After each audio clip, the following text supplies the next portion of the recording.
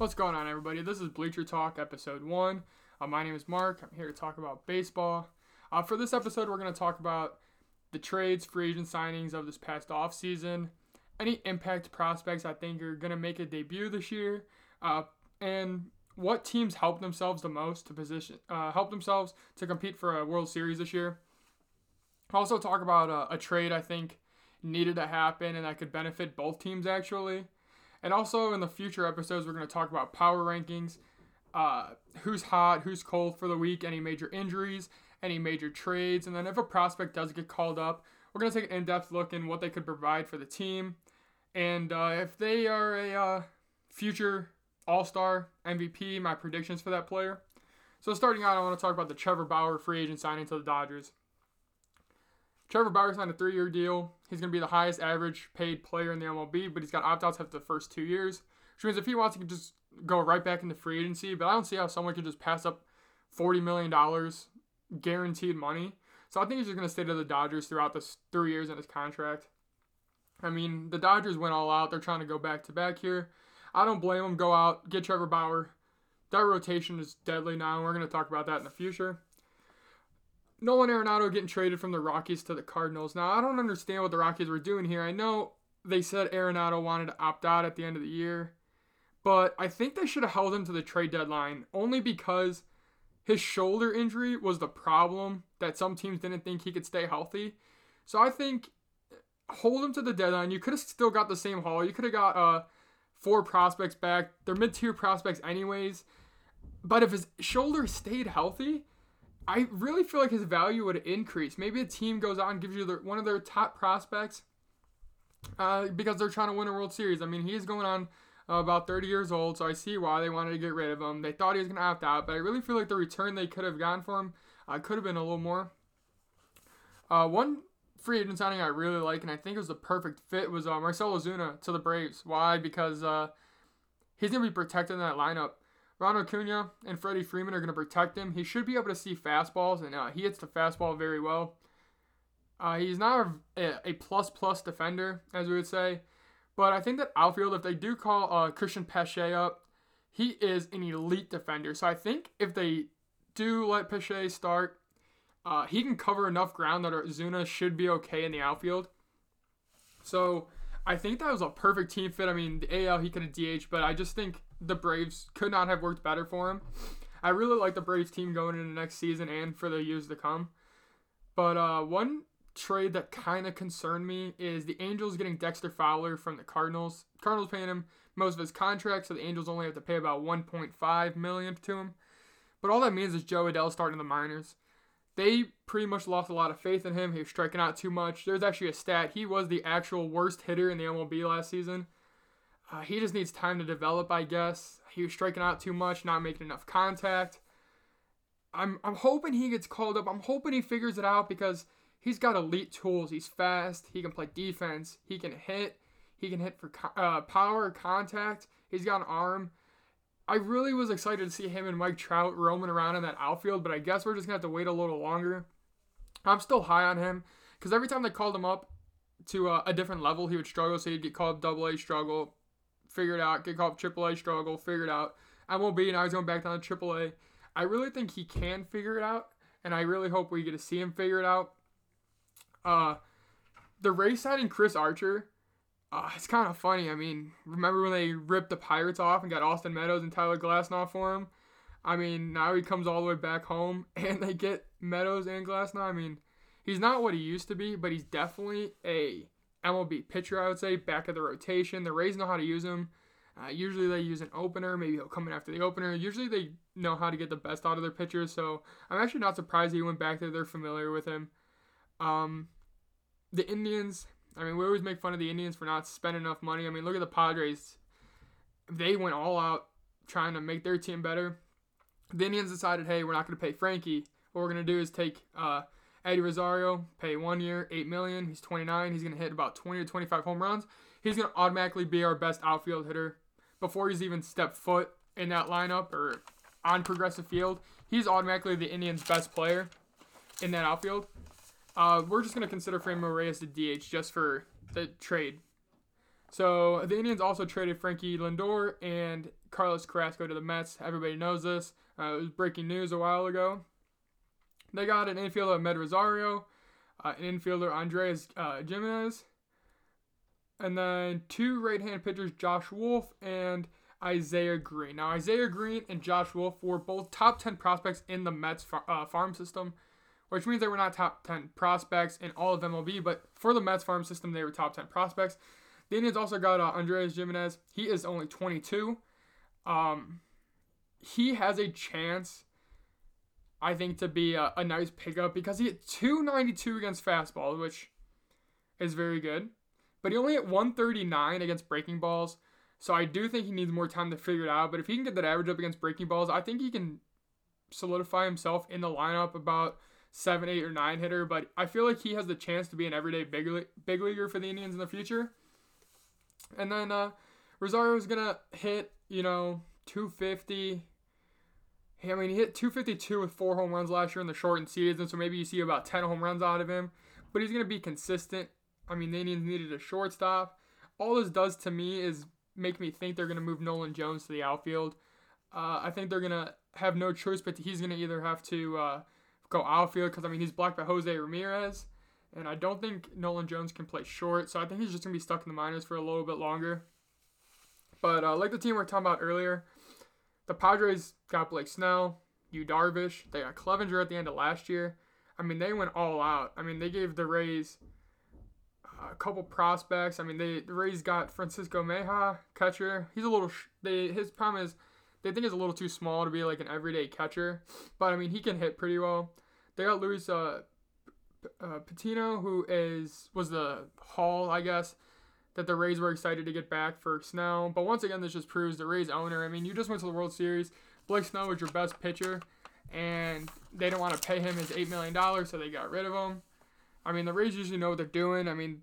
They are a small market team that did make it to the World Series, but my feeling is if your team is poised or you made it to the World Series, eventually, no matter how small of a market you are, you got to eventually go all in. Find a way to get money, sell part of the team. Do something. You're that close. You don't just every year going to be able to get back to the playoffs. Every year going to be able to get back to the World Series. When you're there and you have your window, go get it, especially with them having Wander Franco. He's about to be called up this year. I really hope he gets called up this year at least. Another trade is the Nationals getting Josh Bell. I think this is big not only for the Nationals, but Juan Soto. They can't pitch around him that much anymore with Josh Bell hitting behind him. As long as Josh Bell becomes the hitter he was a couple years ago, he struggled last year, but I think he has a chance to be an above-average first baseman. I think this trade was basically just to get protection for Juan Soto. I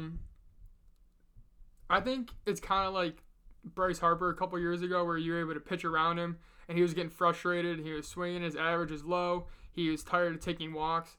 I don't think Juan Soto is going to do that. I think he had a more patient approach, but I really do think this will help Juan Soto see a couple more fastballs, maybe get his pitch a couple more times, and hopefully he can make the pitcher pay for that. So now we're going to talk about the best odds to win it all. This was an actual from Vegas here. They had the Dodgers as the favorites to win it because, personally, we all know that lineup and that rotation. Bauer, Kershaw, Buehler, Price, May. 1 through 5, Price used to be the ace on the Red Sox. Dustin May in a couple of years could be the ace for any team, but that rotation, the Dodgers have no choice but to win, I think, 110, 115 games. They have a chance to go for the record, I really feel like. I know it shortened a season a little bit, but I really do think the Dodgers have a chance to go back-to-back here. The Yankees, they have the best odds to win it all, but they're my most overrated team, I think, for this year, just because my concerns with the health of that starting rotation. Kluber, he was hurt, didn't pitch much. Talion coming off, I believe he had Tommy John surgery, so he didn't pitch at all. Luis Severino's had his fair share of injuries. If, let's say, 2 of those guys get hurt, did the Yankees have what it takes to have the depth in their farm system to replace those guys? Even Jordan Montgomery's going to be in the rotation, and he's been hurt a couple times. The health of that rotation, if they stay healthy, yeah. But what are the chances all 5 of them are going to stay healthy? I mean, I don't know. I don't see it. I think they might have too many injuries. I mean, that's been their problem for the last couple of years. Starting rotation's going to get hurt, I feel like. I feel like someone in that lineup, maybe Judge, he pulls a hamstring. Now, is that lineup as good as any other team in the MLB? Yeah. But I don't know. I think they're going to run the same problem they've been having in the playoffs, where just great pitching just going to dominate their lineup. And then the Padres are third. I love what the Padres did. They're like, you know what? Even if we don't win the World Series, no one can say we didn't try. They got Snow, Yu Darvish. Like we said, Clevenger, I mean, he's going to miss the whole year. But still, at least they were trying. And then the White Sox. This is going to be I want to say, sleeper team because they have the 4 best odds to win it all. But I really like what they did. They added Lance Lynn to the starting rotation. Now they have Lucas Giolito, Dallas Keuchel, Lance Lynn, Dylan Cease, and Michael Kopech. That's going to be their starting 5. A couple of those guys had control problems, walked too many guys, but I think the veteran presence with Keuchel and Lance Lynn in the rotation is going to help stabilize that. I mean, that lineup that they have is, I think, can compete with anybody in the AL. I mean, the White Sox, I feel like, don't have any excuses anymore not to be good. They even went out and signed Liam Hendricks as their closer. He's been solid last couple of years. The White Sox definitely should win the AL Central. I think they should win the AL. They're actually my favorite to win the AL. I don't think the White Sox, like I said, I think they've run out of excuses not to be good. And then another sleeper team I have is the Angels. They went out, got Jose Iglesias. Guess they lost Simmons, but I think Iglesias can hit a little better than him. And then they did get a new closer, Raciel Iglesias. Now, he has all the stuff I feel like to be a closer. His problem is he hasn't put it all together yet, but I think in LA he has a chance. If he is a shutdown closer, we don't know how great that lineup is with Trout and Rendon. I mean, and if Joey Adele does come up, I mean, the Angels, I feel like, are a sleeper team. They still have a couple holes, so maybe a wild card spot, but any team that has Mike Trout, you have a chance. I mean, he's just that good that any team he's on is going to have a chance. Now, my team I'm most excited about, not for this year, but for next year, is going to be the Seattle Mariners. They have so many good prospects that are about to get called up, and Jared Klinick, Julio Rodriguez to go along with Kyle Lewis. The future is bright for them. I think the Seattle Mariners in the next couple of years could be a team that makes a lot of noise, and they can actually compete with any other teams pretty soon. Not right now, but in the future. Now we're going to talk about some impact prospects I think are going to get called up and make immediate impacts for their teams. Number 1 is going to be Adley Rutschman for the Orioles. Catcher, number 1 overall pick a couple years ago. I feel like the Orioles don't have a choice but to call him up because he was a college draftee, I would say. So he already came out about 22 years old, 21 years old. He's spent a couple years in the minors. It's time for him to come up. Rush him through the minors, get him to the MLB. Let's see what he can do. That lineup is not strong, so anybody they can bring up is going to help him out. Number 2, Wander Franco. I believe he's going to get called up this year as number 1 overall prospect. He hit .336 in the minors, and then he had 83 walks and 54 Ks, which means he walks more than he even strikes out. When I saw that, it was unbelievable to me. His eye discipline, the way he's able to lay off tough pitches. I was watching some videos on that too. But hitting .336 in the minors when he comes up, I mean, you can put him leadoff, 3-hole. Either way, I think he's going to be one of the premier contact hitters for years to come. I don't think he's going to be hitting like 35 homers, 40 homers, even 25 homers, but about 20 homers. He hits, 290, 300? I mean, that's exactly what the Rays need down there. And 3, Jared Klinick. The Seattle Mariners are going to call him up this year. I don't think there's any way they don't. He's a potential 5-tool player. He can hit for contact, power, play defense. He can run. He's got the arm to play any position in the outfield, really. I mean, I think they're going to play him in center field. He's the prospect I'm most excited about to see just because he was so exciting to watch his highlight tape of him in the minors. I think he can come up, make an immediate impact. He can steal 20 bases, hit 20 home runs. I'm really excited. I'm really, really excited to see him play in the majors. What I want to do here is dive into one of the off-season trades, which is going to be my last thought here for this episode 1. It's going to be the Frankie Lindor trade to the Mets. Okay, we're going to take Carlos Carrasco out of it. We're just going to focus on Frankie Lindor and why I think the Indians made the right decision not to pay him $30 million. One, because he's a career 285 hitter, okay? Not bad, above average. All right, he did hit a lot of home runs, but my thing is, game on the line, 2 outs, bases loaded. Who do I want to hit? Who do I want to count on to win that game for me? It for sure was not Frankie Lindor. I would have rather had Jose Ramirez, Carlos Santana taking that at bat. All right? Everybody can get mad. Oh, he's face of the Indians. Oh, he's a Gold Glove shortstop. Okay. Is that worth $30 million? Is a career 285 hitter worth $30 million? And he had a bad leadoff. They couldn't even put him in the 3-hole. Why? Because he couldn't hit with runners in scoring position. Let's take a look, all right? He hit 169 last year with the runners in scoring position. You think that's bad? That was 11th on the team. Is $30 million for 169 and runners in scoring position worth it? No, not at all. Now you're like, oh, he must have not had a lot of chances. Actually, he had the most chances on the team last year with runners in scoring position, and he hit 169. All right? The only stat that should matter is how many people, what you're hitting with runners in scoring position, all right? I could care less if you hit solo home runs. Solo home runs are not going to win that many games unless you're pairing them together. You need to hit about 3 or 4 solo home runs in a game. What actually wins games is keeping it moving, all right? Runners in scoring position, let's drive them in. Hit a sac fly somewhere, all right? So we're like, okay, Frankie Lindor, he just had a bad 2020 season, right? Let's go 2019. He hit 202. Oh, you're like, oh, that's better. 15th on the team in 2019. All right? 2018. He was 10th on the team. All right, so that's 2020, 2019, 2018. And he wants $30 million a year. And the Indians are already a small market. So let's not just say, oh, the Indians don't have money.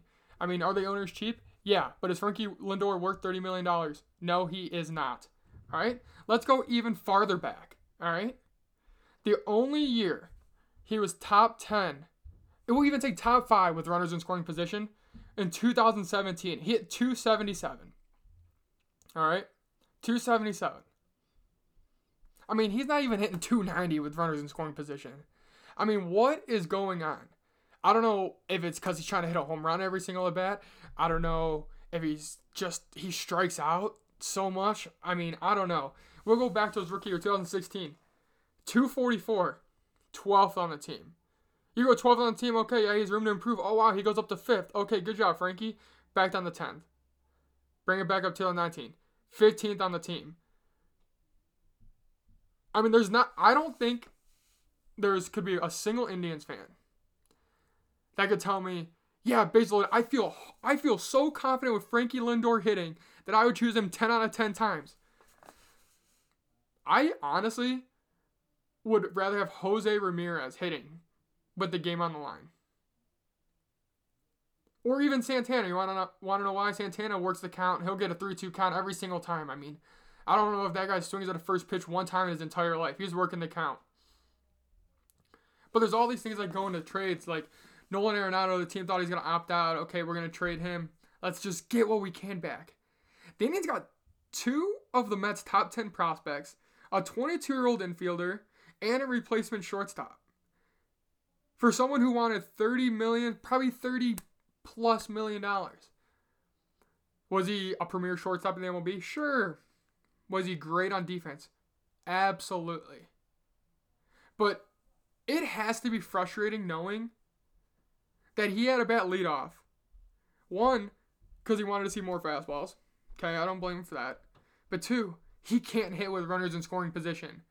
He can hit 30 home runs all he wants. They're all solo home runs. You cannot win that many ball games hitting solo home runs unless he's hitting a solo home run, Jose Ramirez hitting a solo home run, Carlos Santana, Franmil Reyes. Unless they're all hitting them in the same game, it's hard to win a game 1-0 with solo home runs.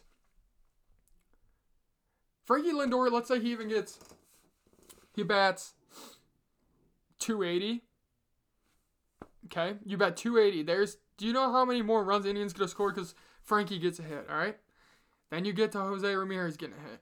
Cesar Hernandez getting a hit. And it keeps going. I can't stand it, and I live in Cleveland. I mean, I heard on the radio, people can't believe that Frankie Lindor got traded. The Indians owners are cheap. I think it was the best move they could have made. They could have hand-tied themselves to Frankie Lindor for $30 million.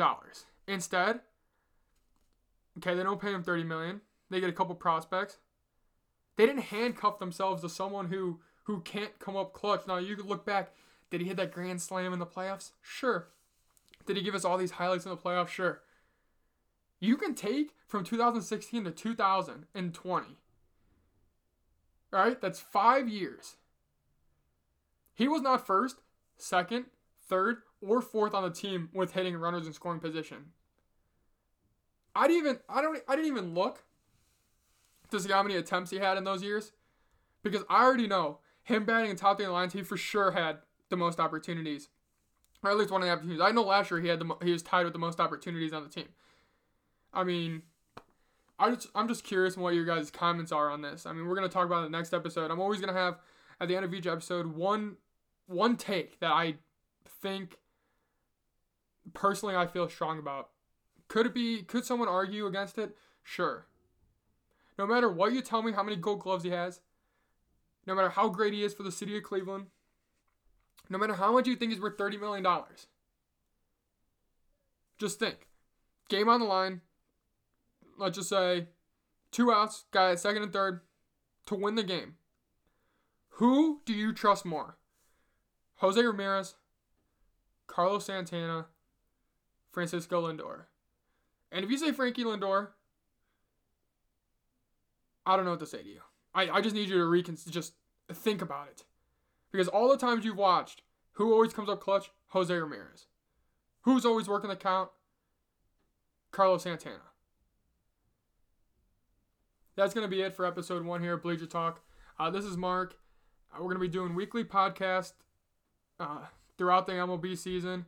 Always keeping up with the new things that are happening, the top things that are happening, prospects, power rankings, hot and cold of the week. So just stay tuned, and this will be posted on Spotify and anywhere else where I can put this. So just let me know what you think. Thank you.